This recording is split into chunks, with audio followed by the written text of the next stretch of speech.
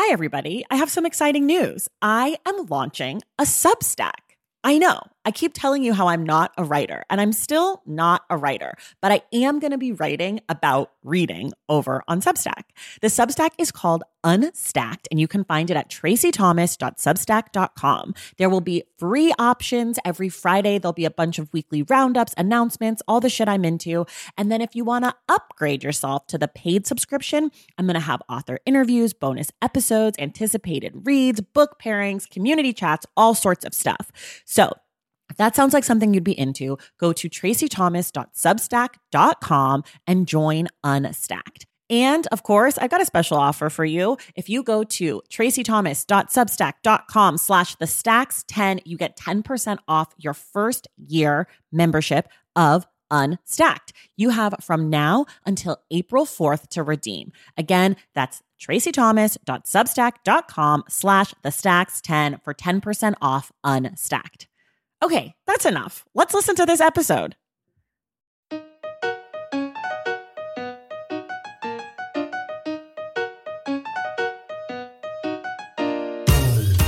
Welcome to The Stacks, a podcast about books and the people who read them. I'm your host, Tracey Thomas, and today is Valentine's Day, which makes it an extra special day to welcome best-selling romance novelist and former fashion editor Tia Williams to the show. I had the pleasure of talking with Tia on a Patreon-exclusive bonus episode of The Stacks Unabridged back in 2022. And today, Tia is here in the main feed to talk about her brand new romance novel, A Love Song for Ricky Wilde. The book follows an enchanting love story that develops between a free-spirited florist and a mystery musician in Harlem. The book is giving love, it is giving Black history, it's even giving a little mystery too. We talked today about the rules of romance, why Tia wanted to write about the Harlem Renaissance, how her love of pop culture is such a huge inspiration for her work, and the challenges of writing a fated mate's story. Don't forget, Dr. Uche Blackstock will join us on February 28th for our book club discussion of Viral Justice by Ruha Benjamin. Everything we talk about on each episode of The Stacks can be found in the link in the show notes. If you like what you hear today on The Stacks, consider joining the Stacks Pack. That's our community for book lovers, which you can find at patreon.com/thestacks. By joining, you make it possible for me to make this independent podcast week in and week out. And you also get a bunch of perks for yourself, like our monthly virtual book club, access to our wonderful and very active Discord community, bonus episodes, shout outs on the show, and more. It is only $5 a month. So please head to patreon.com/thestacks and join. Here's a shout out for our newest members, Allison Savory, Colleen, Grace Pickering, Jacqueline Hills, Janet Kernich, Corey, Valerie Perez, and Jordan Conklin. Thank you all so much for joining the Stacks Pack, and thank you as always to the entire Stacks Pack. I could not make this show without you. All right, now it is time for my conversation with Tia Williams.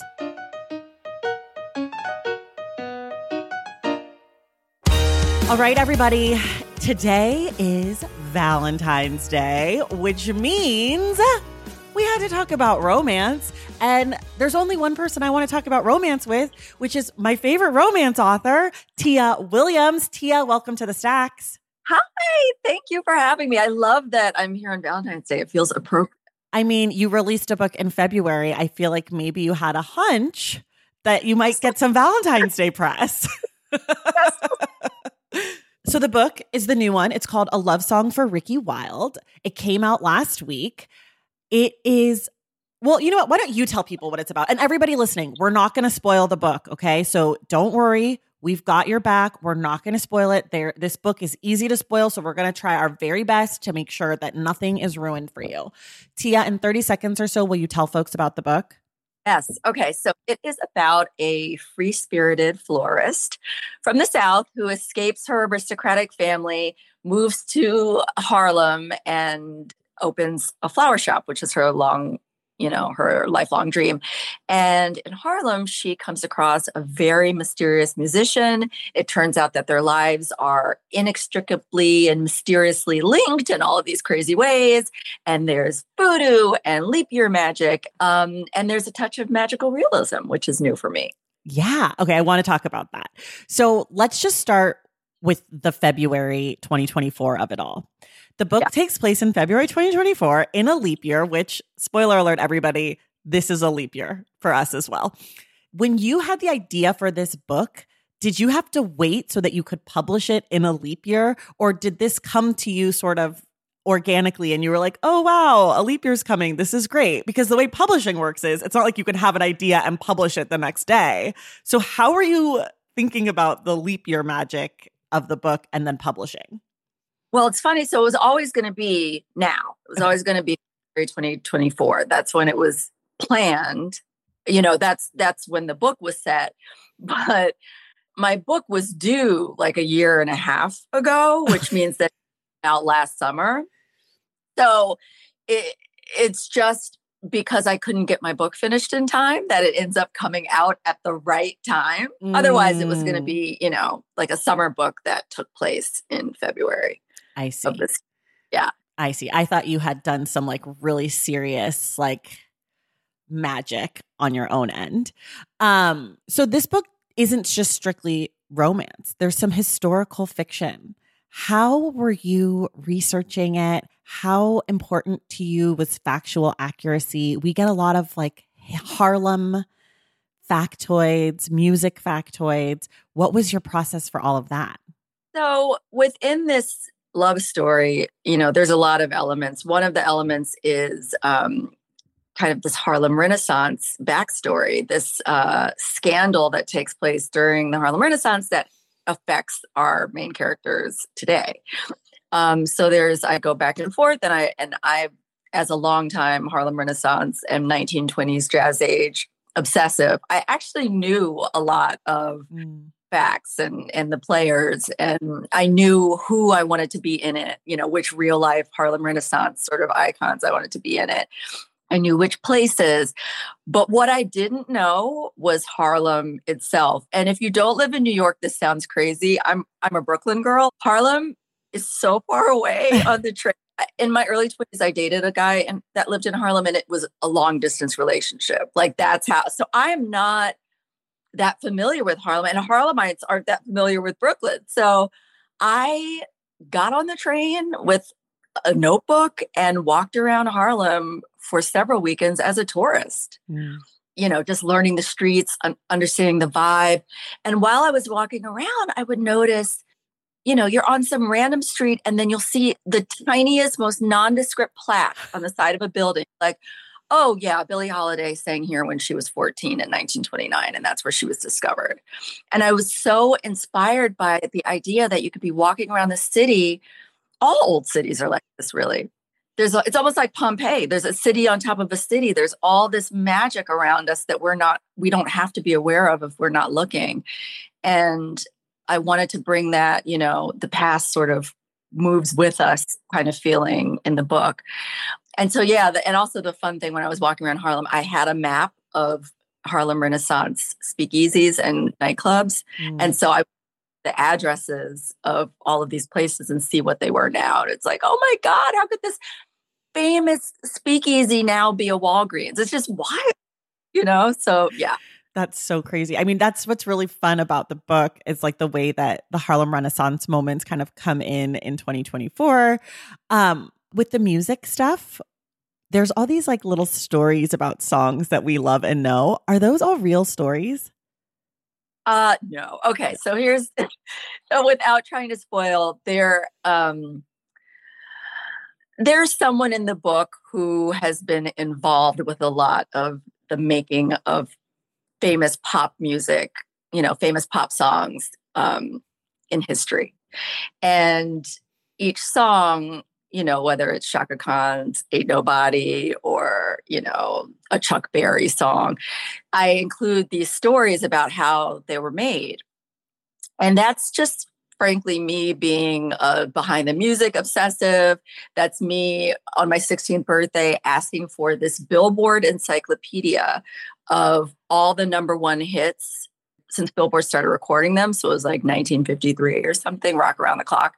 And on each song got a 2-page spread and this explanation, what was happening in pop culture that influenced the song, what the writer was thinking when they wrote it, how long the song charted, like all these trivia. And when I tell you, I have that whole book memorized. And so up till 1992, I had all the number ones that had ever been recorded memorized. And I just love knowing like the nuggets behind a song, who was the muse.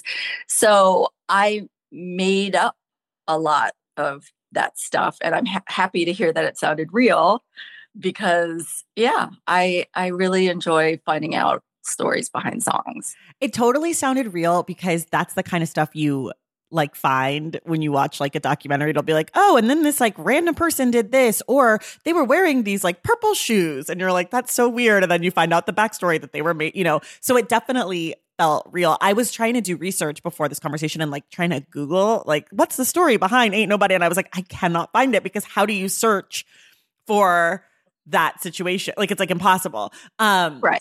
So it was fun for me too, but I was like, I just got to ask her. I'm sure it's either real or it's not. How have you found, like, so part of this book also takes place during the Harlem Renaissance. And I'm wondering how you found trying your hand at sort of the historical fiction part of it. Did you find it hard to find your voice in another era? Because you write so, like, I feel like you're so current with your references and your slang and your pop culture. And I can tell that's because you love pop culture. Clearly, you've mentioned like so many things that you love already. But did you find it challenging to kind of tap into that authenticity of a previous time? That's such an interesting question. And absolutely not, because I'm so well versed in the 20s, and it's such a pop culture-y time that I could have the exact same voice then that I do now. The movie stars that were at the speakeasies, the songs that people were listening to, the cars they were driving. I knew, the designers they were wearing. It's the same kind of talk that I talk, just, with different references. Yeah, totally. Yeah, I'm fascinated, because I think in the last like few years, some of my favorite authors have written their first like historical fiction. And I'm really fascinated by that choice and what that, like, where that desire comes from to kind of switch it up. Were you feeling like, I just want to try something different? Were you feeling like you just had to write about the Harlem Renaissance? Or is there something like for authors about trying a new thing that feels like, I don't know, like an obligation or like a right? Like I've made it, I'm going to go back in time. For me, it just, I love thinking about who we would be if we were dropped into a different era. My parents were teenagers in the 60s, and I used to be obsessed with the 60s. Like, what would it have been like to, listen to Motown and go to these like basement parties? And, I've always been interested in the idea that people have always been people, even in these like black and white times that, don't really feel real to us because they're not in color, or we don't have, enough footage of, that time. Luckily in the 20s, we obviously had movies and photography, and, but I wanted to see if I could have the same sort of vibrancy in a time that I have no relationship with. But it's something that I've always done privately. Like one of the first books I wrote, which has never seen the light of day, was like a Reconstruction era love story that on purpose had absolutely nothing to do with Jim Crow or the fact that everyone's parents had been enslaved people. It was only a love story between two people who were of this time. And I honestly did the exact same thing. What were people listening to? What was like the hot song? What was the, what were people wearing? How were the girls wearing their hair? Like, and it's the same always. Yeah, that part of your process is like, that's what anchors you to your characters. It does. I have to know what they look like. I have to understand like the full 360 of how they move through the world. Yeah, I love that. For me, that comes from being a beauty editor, working in magazines. Like, you have to place everything in, what color cheek was she wearing? Like, what, design, like those things really tell you so much about, was it Zara or was it, Dolce & Gabbana, God forbid, probably shouldn't have said them. But it tells you a lot about how someone moves in the world. When we talked last time for the bonus episode, we talked about 7 Days in June, and we talked about a lot about your past as a beauty editor. And one of the things that you said that sticks with me now, especially when I read magazines, is how it helped you be a better novelist and romance novelist, specifically because there are those sort of rules in romance, because you had to describe coral lipstick every season and say it differently. And like you had to find a way to make a bold cat eye new again, even though a bold cat eye is not new. That is standard makeup practices. And I thought about that a lot when reading this book, because I think for me, like what you get so right as the kind of reader that I am is that I believe that your characters like each other. Like, I don't believe that it's situational and they need to like each other because it's a romance novel. I actually believe that these people are drawn to each other and they're a good fit. And I think as I was reading this, I was thinking a lot about how, you know, you explained that helped you kind of flesh out your writing. And I guess that's not really a question, but just sort of knowing that about you made this book even more enjoyable, because I was like, right, she really is like fitting those pieces together. And this was actually really hard because it's a fated mates romance. If we're talking tropes, like that's the trope. And when you get a couple that's like fated to be together, the fun is in convincing the reader that these people belong together, making a case for them. But if the case is already made, you could slip into lazy writing and not really try to build those connections and be like, okay, this is why they like each other. Because you really don't have to do that, because we know that it's magically fated, right? Yeah. I had to work extra hard the whole time to be like, okay, but am I resting on this fate thing? Like, I really have to show that they like each other. And whether or not they were fated, like, that doesn't even matter. If they met each other at, you know, the bodega, it would be them. Yeah. Yeah. And I feel like you did really get to that. I just really liked them. So I was like really rooting for them. I don't know. There's something about like as a new to romance person and a sort of a reluctant romance reader, it's really hard for me because a lot of times I'm just told I'm supposed to like these people because they like each other. But I actually really liked these people separate. And you spend a lot of time in this book not in a romance. Yeah, that's true. Do you worry about that at all? Because I, as a non-romance person, though I'm not a non-romance person, I'm just a new romance person, I get a lot of pushback from romance readers when I talk about certain books and I call it a romance and they're like, that's not a romance. And as I was reading this book, I was like, people are going to be mad at her because we don't get to the romance till late. When we get to it, it's all romance all the way. But there's like 90 pages or something where it's really just focused on our lead, Ricky. Is that something that you're sort of playing with? Do you know that about like your reader, or is that just how this story needed to be told for you? No, I think it's just the way it needed to be told for me. And yeah, romance readers are very particular. And but the biggest thing is that, you know, is there a happy ending?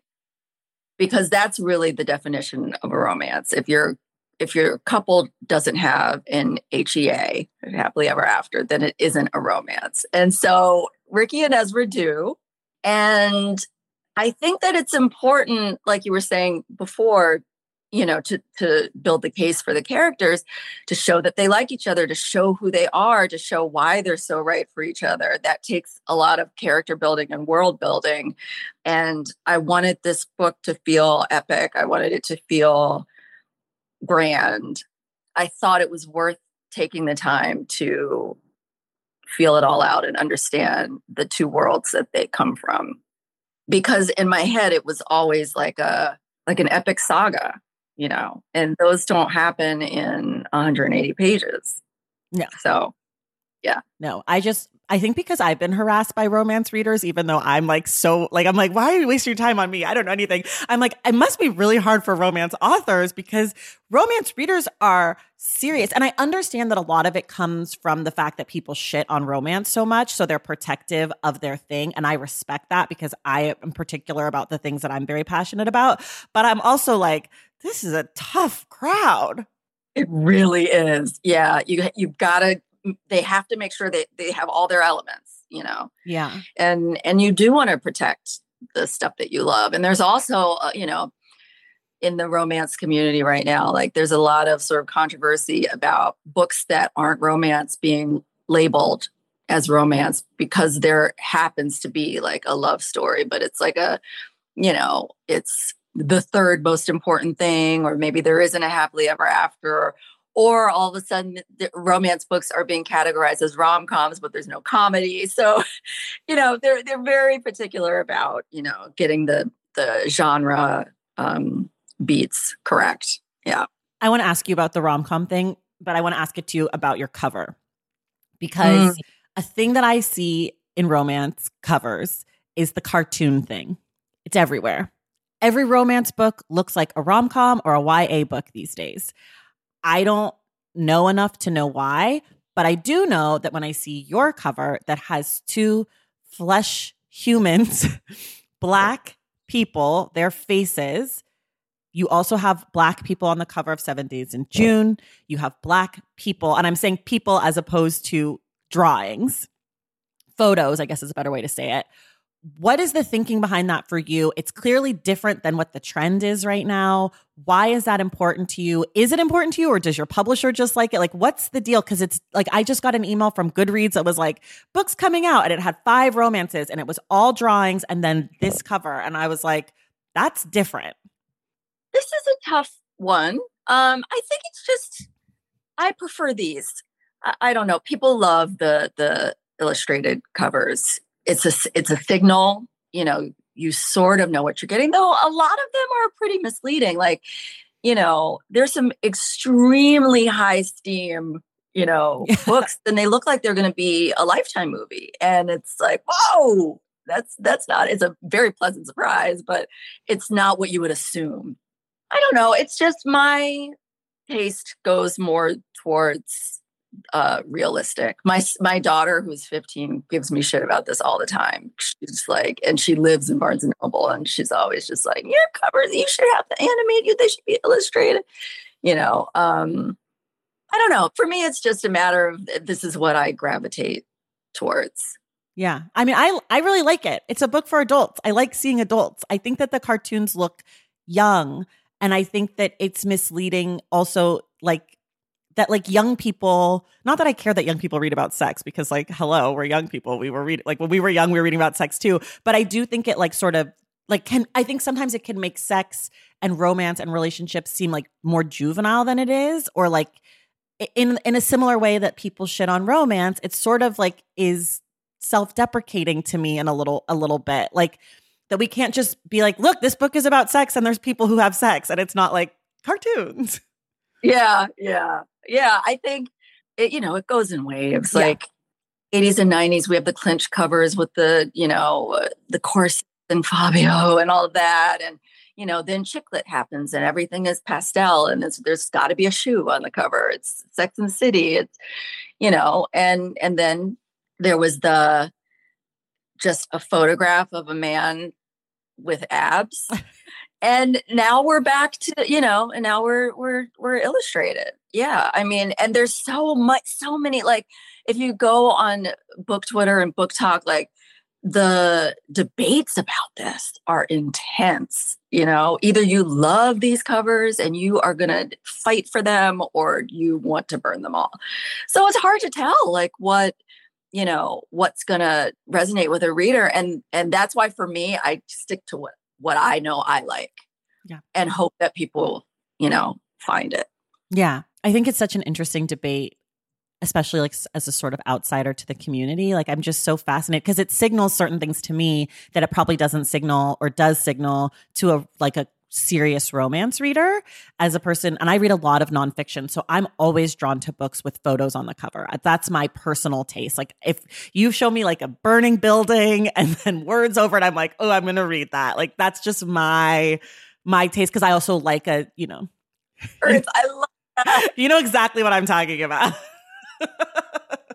I love those too. Yeah. But the other part of this cover is that you have two Black people, and you have two Black people who are the center of your romance. And that's also true for 7 Days in June. And I think sometimes when I look at romances, I see, oh, it's a Black romance, but then it's an interracial couple or something. Or they only put the Black character on the cover, but they don't put the white character on the cover. And I think that's like, I don't know if that's a thing, but it feels like a thing that I've noticed. I don't know if you can shed light on that at all.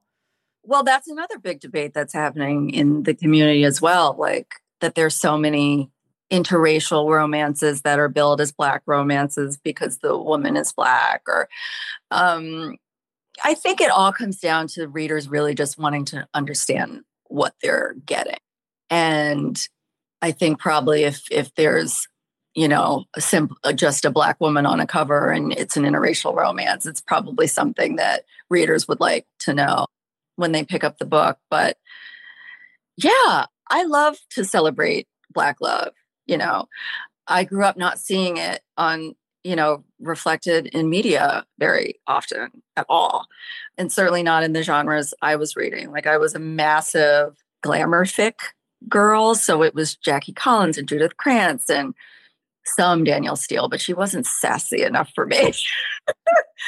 But those were give me a super glam heroine and a kick-ass job with a lot of money, and she has a salacious romance. Like I love that stuff. And I was like, how come there's no Black people in these books when my aunts are out here living this life? You know what I mean? Like, so that I've always wanted to represent that. So yeah, I've only so far written books with two Black people. That may change. But yeah, that's what I like to focus on. I love that so much. Okay, wait, we're going to take a quick break and then we'll be right back. Taking care of your health isn't always easy, but it should be at least simple. That's why for the last 3+ years, I have been drinking AG1 every day, no exceptions. It's just 1 scoop mixed in water once a day, every day, and it makes me feel nourished and strong enough to tackle whatever else might come my way. That's because each serving of AG1 delivers my daily dose of vitamins, minerals, pre- and probiotics, and a lot more. It's a powerful, healthy habit that's also powerfully simple. The nutritional insurance that AG1 provides has been vital to keeping me productive and focused. It helps me cover my bases in just about the time it takes to fill a glass of water, scoop in 1 scoop of AG1, and then drink it. So I don't know, 75 seconds? With the perfect mix of vitamins, probiotics, and nutrients from Whole Foods, I'm not stuck trying to assemble it all by myself, which would have considerably worse results. AG1 saves me all the time and hassle, and it has made such a difference in my overall mood and especially my gut health, among many other things. But don't take my word for it. Go ahead and try AG1. Let me know what you think. Whether you notice you're needing more nutrient support than you're used to, or you just need an edge for a tough workout, AG1 can be the ticket. If there's one product I had to recommend to elevate your health, it's AG1, and that's why I've partnered with them for so long. If you want to take ownership of your health, start with AG1. Try AG1 and get a free 1-year supply of vitamin D3, K2, and 5 free AG1 travel packs with your first purchase exclusively at drinkag1.com/thestacks. That's drinkag1.com/thestacks. Check it out. Across America, BP supports more than 275,000 jobs to keep energy flowing. Jobs like building grid-scale solar energy in Ohio and producing gas with fewer operational emissions in Texas. It's and, not or. See what doing both means for energy nationwide at bp.com/investing in America. Hey, it's Kaylee Cuoco for Priceline. Ready to go to your happy place for a happy price? Well, why didn't you say so? Just download the Priceline app right now and save up to 60% on hotels. So whether it's Cousin Kevin's Kazoo Concert in Kansas City, go Kevin, or Becky's Bachelorette Bash in Bermuda, you never have to miss a trip ever again. So download the Priceline app today. Your savings are waiting. Go to your happy place for a happy price. Go to your happy price, Priceline. Okay, we are back. I have to know how you name your characters. There are so many good names in this book. How do you come up with them? Were these characters always with these names when you started writing this book, or do you have like placeholder names? Did you change things? Like, we have Ezra Breeze Walker, we have Ricky Wilde, we have Miss Della, who is the most perfect character ever. And then we have Regina Rashida Ray. Is that right? The right order? We have the sisters. You know, I'm just like, how are you coming up with these people? In your last book, Eva Mercy, we had, you know, like just really good names. Audrey, the daughter. So like, how do you do it? I take it so seriously. I can tell. So like when a person is born is really important to me, you know, in terms of a name. So Ricky's sisters are my age. And so I'm thinking of, you know, names of girls that I knew growing up, names of people that were in my third grade class. You know what I mean? That kind of people that are my contemporaries. Because names, honestly, like okay. In this podcast, I'm sounding so insane because every 5 minutes I'm like, as a obsessive of this thing, but as an obsessive of this other thing, I'm obsessed with too many things. But I follow all these like name experts on TikTok. There are actually people that you can hire to name your baby. Like you tell them what your vibe is. You tell them, or like if you have twins, you can say, this is what I want, like a modern contemporary name, or I want like an old fashioned sound. Anyway, so I follow them and I'm really interested in that. But anyway, so like with her sisters, they're my age. So I grew up with Rashida Jones. That's who I thought of. Yeah, Regina Hall and Regina King. Like these are names that I knew a Ray in 8th grade, and I thought it was just like the coolest name for a girl, like Ray. And Ray Dawn Chong. I don't know if you remember her. She was a fabulous 80s actress. And Ricky seemed like a younger name. Ricky seemed like the youngest. And also they thought he was going to be a boy. She was going to be a boy. And so she's named after her dad, Richard. So, I love that little moment.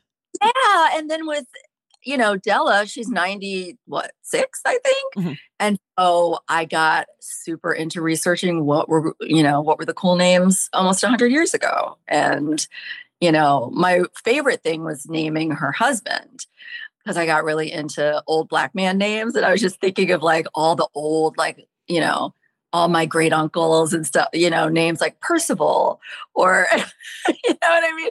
Or like Lucius. Yes. So I was all these, you know, elder Black man names. It's fun. Yeah. I love it. It's so fun to read because I'm like, oh, I know exactly who that person is. You have a character named Tuesday and she's a former child actor. And I was like, of course she is. And I named her Tuesday because my mom, for reasons unknown, can't say Tuesday. Tuesday is Tuesday. That's amazing. I have a mother who says nothing correctly. My whole life, I thought that it was a hotel. Apparently, it's a hotel. I did not find that out till I went to college when I was saying, oh, my mom, we got to go to my mom's hotel. And people were like, what are you saying? And I'm from California. Like, we're not like Southern, you know, like sometimes like certain regionalisms, like you say things different. No, hotel, motel. I was going to ask you where she's from. That's funny. She's from Los Angeles. I got to ask you though, what was the hardest part for you about writing this book? And then what came really easily? The hardest part, like I said before, was trying to make sure that I wasn't resting on the fact that they're fated.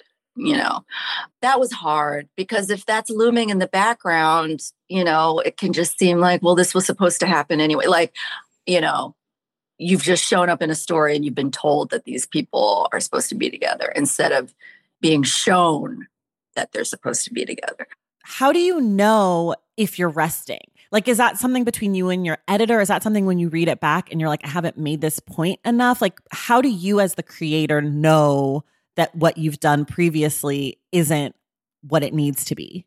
I think that's when having a great editor really helps. My editor, Seema Mahanian, was so good at this. You know, she would put in a note like, okay, but what were they feeling in this moment? Like, why, when he said that, did that trigger something in her? Why did that make him fall more in love with her in this moment? And she really pulled the emotion out that made it feel really real.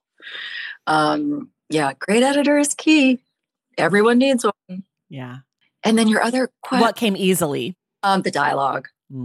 Always my favorite thing. I love zippy, witty, bantery dialogue. So those are my favorite parts. I like that.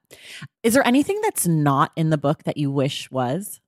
So many Harlem Renaissance characters that I wanted to write more about, like Gladys Bentley, who was this famous drag king. And she was she might have been the first Black woman to run her own nightclub, you know. And she was such a huge fixture on the scene and so important to queer history. But, you know, there's only so much time. Yeah. Yeah. I mean, you also have the constraint of like, we have to stay, you know, with these people. Like we can't get too in the weeds. Totally. Which I think is hard, like a hard part about romance for sure. And you're really busy. You're everywhere. I feel like you are a really busy person. How do you make time to write? This is always a tough question because if you want to write, you write. Do you know what I mean? Like, this is the question I have for people who work out. You really wake up at 5 a.m. to run? Or what? And it seems impossible to me because that's not something that I do. I mean, I wish I could, but I obviously don't prioritize it because if I did, I would wake up at 4 and I would run. You know what I mean? Mm-hmm. It's just a matter of if this is important to you, you fucking do it. Like, even if you have to stay up later than everyone else in your house or get up before everyone else in your house. In my life, it's stay up later. I write the best when everyone is asleep. How late? Well, I just turned in a book on Monday and I turned it in at 5:30 a.m. But it's good. It feels like you're like you're getting away with something, like you're stealing time, like everyone's sleeping, but you're at work. I don't know. Somehow that really, really works for me. I know some early morning writers that feel the same way on that side of things. For me, it's staying up later. People, I hear that a lot from people on the show, either early morning or late at night. Yeah. But then when do you sleep? Well, I have the privilege of finally having a kid in high school who can take herself to school, who is old enough to ride the train to school and get home by herself. And so I can sleep till noon and it's fine. You know, my husband on the days he has to go into the office, peeks his head in, you know, but I don't have to get up for anyone anymore, which is amazing. I wish that I was there. I have 4-year-olds, so I am in the extreme must be awake the moment you are awake phase. But one day I too will send my children away from me and I will lay in bed like a queen. In addition to writing late at night, do you have other things that you're particular about in your writing habits? Like how many hours a day? Do you write every day? Are you more of a free spirit? Do you play music? Do you have snacks and beverages, rituals, candles? Tell us about it. I have rituals. They are so tacky, but this is what it is. It's Reese's Pieces and it's Real Housewives of either New York, Beverly Hills, or Atlanta. And this is why. I have seen these seasons so many times that it's just like verbal wallpaper almost. And it just feels like white noise, hearing these women yap away and throw tables and yell at each other. I love it. I love it. They're my friends. I've known them for 15 years. It's fabulous. So instead of music, the housewives are sweet music to my ears. Reese's Pieces, not the cups.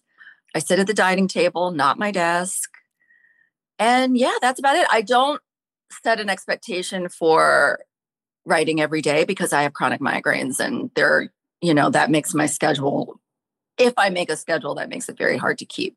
So instead of that, I look at a week and I say, I have to write 5 chapters whenever those 5 chapters come is up to you, ma'am, but they have to be done by Sunday. So that feels more feasible for me. Yeah. I've always wondered this about romance authors because y'all be churning out books. A lot of them quickly. What is the timeline for a romance novel? Because I know it's got to be different than these literary fiction where it takes some authors like 8 years to write a book. I'm like, every year there's something. So what does that timeline look like? It's really, really hard. And, it is an honor to have even readers that want your books every year. But we research just as much as literary fiction does. We could write literary fiction. Could they write us? No. Yeah, it definitely feels like it's a trade-off that it's like there is a voracious, rabid, excited, enthusiastic audience for romance in a way that like if you write a romance novel and it is good or even like, okay, people will put eyes on it. They might not like it. They might not read your next thing, but there is that community. Whereas with literary fiction, I think, that's not there. Like there's not, I happen to be in the book community, so I do know there's a small community, but it's not like romance. It's neat. And the thing is, they will read your next book if they loved your last book. Yeah. It is really a dedicated community. It's wonderful. Your goal is to be what do they call it? Not auto buy. Yeah, auto buy.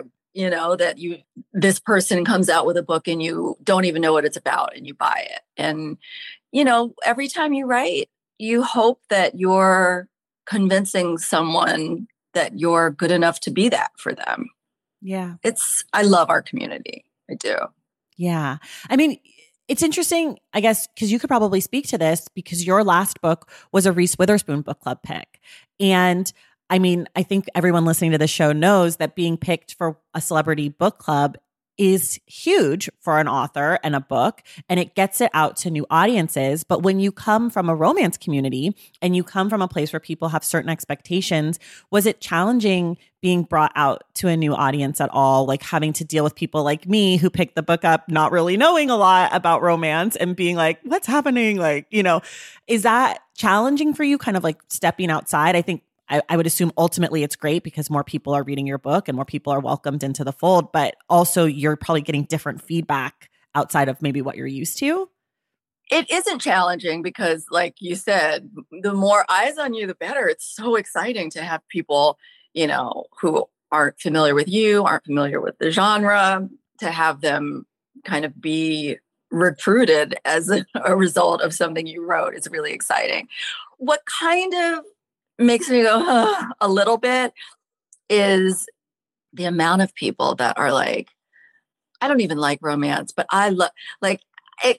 It's like not the flex you think it is to do that, and it makes me watch myself now when I talk about certain genres or like something I'm watching on TV or, I don't really like true crime, but this I like. It's why put it down? And also, here's some news. If you like this, then you do like it. Right. That's okay. I mean, you heard me say that earlier in this conversation. I've been working on that too, because it's not that I don't like romance. I'm just new to romance. So I'm still figuring out what I like. But my gut is to say, oh, I don't like romance. But that's not true.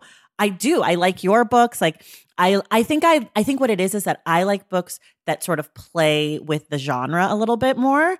And I think that's true for almost every kind of book I like, regardless of genre. I don't really like, except for like straight, true reported nonfiction, I do really like old white guys just like telling me the story that happened. But aside from that, like I really liked, the Akwaeke Emezi romance novel that I know is controversial because that played with like, what is a happy ending? Like, what is a love story? What is a central, like, so for me, that was fun, but I do have to constantly course correct and stop saying I'm not a romance reader because it's not true. There's a specific type of romance that you like or that, and that's really what you're saying. It's interesting. It is that like urge, to, like put it down sort of like, oh, I don't like this thing. It's like, that's the kind of I don't want to say red flags is not that deep, but that's always kind of what I think. Like, you don't have to put it down to say that you like this book. It's okay. Yeah. Yeah. Let me ask you this. What's a word you can never spell correctly on the first try? Success. And the only way I know it is from cheerleading, SUCCESS. I can't, if every time I write it, that's what I'm going through in my head. I love that. Did you always want to be a writer? Yes, always. There was never any other option. Did you always want to write romance? Yeah, that wasn't an option either. You know, Stephen King, I would say this, but Stephen King said that, you know, he wrote this great book on writing, which is like, yeah. And he was like, a horror writer, a comedy writer, a Western writer could, you know, drive past a car wreck and see it all through a completely different lens and write a completely different story about what they're looking at. And my lens has always been love stories, always, no matter what. And I'm always thinking about it anyway, like walking along the street, you know, walking down the street, I look at people and I'm like, oh, you know, second date, you know, I'm always thinking about you know, or when I meet people older than me that are in a relationship, I always want to know how they met, what's keeping them together, you know, or I try to decide on my own, oh, they're together for the kids. Girl, divorce him. Go find someone who loves you correctly. You know what I mean? That's always where my mind has gone. That's so interesting. I love that. It's something that I've picked up on sometimes. As I mentioned, I read a lot of nonfiction, is sometimes I can feel nonfiction writers writing through a lens of genre, like essay collections. And I love that. Yeah, they totally do all the time. You can see it. You can pick it up when you're reading nonfiction, like what their vibe is, what they're inspired by, you know. Well, let me ask you that to you. What are you reading? What are you inspired by? So as I was saying, I was just turned in a book on Monday. So I haven't really been reading a lot because when I write, I start sounding like whoever I'm reading. But just in general, like the well that I'm dipping into now is like con artists. Anything having to do with grifters and scammers and con artists, I am obsessed with. I love The Guest by Emma Cline that came out last year. I'm watching Griselda right now about Griselda Blanco, who I've always been interested in anyway because of Cocaine Cowboys and all that. But I'm just like the balls on this woman. Like, who are these people that are just like, yeah, elect me. I can do all this. I can make all this happen. I can go to sleep and not be scared for my life or scared that I'm going to be found out, you know? Yeah. I have 2 book recommendations for you based on this information. One is nonfiction. It's the Patrick Radden Keefe book, Rogues. It's an essay collection, and each essay is about a different, it's like the subtitles like con artists, scammers, and bad people. It's phenomenal. But the other one is a forthcoming book. It comes out in July. It's a little bit of a wait, but it's Danzy Senna's new book, Colored Television. Okay. It's not fully scammers, but it has definitely got that like people walking into the room with a kind of confidence where you're like, bitch, who are you? Like, what is going on? And she writes that tension. So I think I tell people she writes thrillers, but about not high stakes things. Like she, you know, like it's like there's no murder, there's no like credit card fraud, there's no, you know, stolen children. It's like I'm trying to get a book published, but the stakes are just like insanely high. It's so good. Oh, I love it. Okay, I'm going to pre-order. Yeah, it's so good. It's so good. It's not out for a while, but I'm obsessed with her. She's like really speaks to my heart. So, okay, so you turned in a book. Can you tell us anything about it? So if anyone who's listening has read 7 Days in June, the main character has a 12-year-old daughter who is very precocious. And so the book I just turned in is a YA novel about that character, Audrey, but she's 16. It's the summer after junior year in high school. And she realizes that she's all the things, you know, she's checked off all the boxes. She's president of the class. She's the president of debate club. She's this, she's that, but she doesn't know how to have fun. So she hires this guy that goes to a rival high school to teach her how to have fun for the summer. I'm so excited. I love that character so much. I'm so excited. For people who love a love song for Ricky Wilde, what are some books you might recommend to them that are in conversation with what you did here? Definitely Isabel Wilkerson's The Warmth of Other Suns, which is about, it's several stories about people who lived through the Great Migration. And that's where Ezra's story came from. Zora and Langston, or maybe it's called Langston and Zora. It's a historical fiction based on their very, very volatile, fabulous, relationship. It's a really good one. And there's a movie called Dead Again, which really inspired this sort of back and forth structure with Kenneth Branagh. And I can't remember the woman, his wife. She won an Oscar. Anyway, it's called Dead Again. And it's these two people who meet in present day, but they realize that their relationship is like a repeat of something that has happened before in the 40s. It's Emma Thompson. Emma Thompson. I'm like, hello. Yeah. And they did Much Ado About Nothing together. They did a lot together. Yeah. Sorry, Emma. It's okay. It's okay. Don't worry. We all forget people. I can't remember any. I just watched Oppenheimer and he's in it. And I was like, who is that man? I know that man. And then I had to Google it. Okay.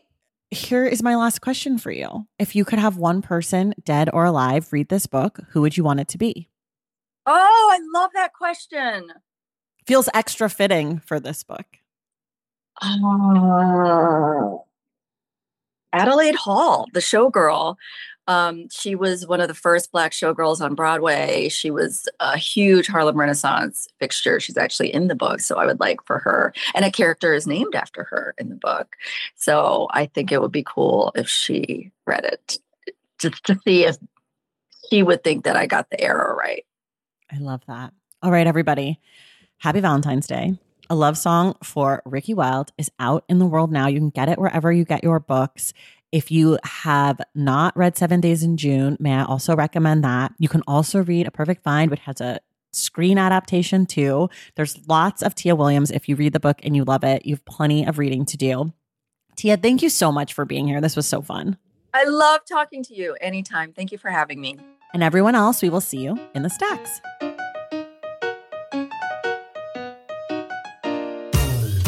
All right, y'all, that does it for us today. Thank you so much for listening. And thank you again to Tia Williams for joining the show. I'd also like to say a huge thank you to Cameron Nessa and Andy Dodds for helping to make this conversation possible. Reminder, Dr. Uche Blackstock will be back on the Stacks on February 28th to discuss our book club pick, Viral Justice, How We Grow the World We Want by Ruha Benjamin. If you love this show and you want inside access to it, head to patreon.com/thestacks and join the Stacks Pack.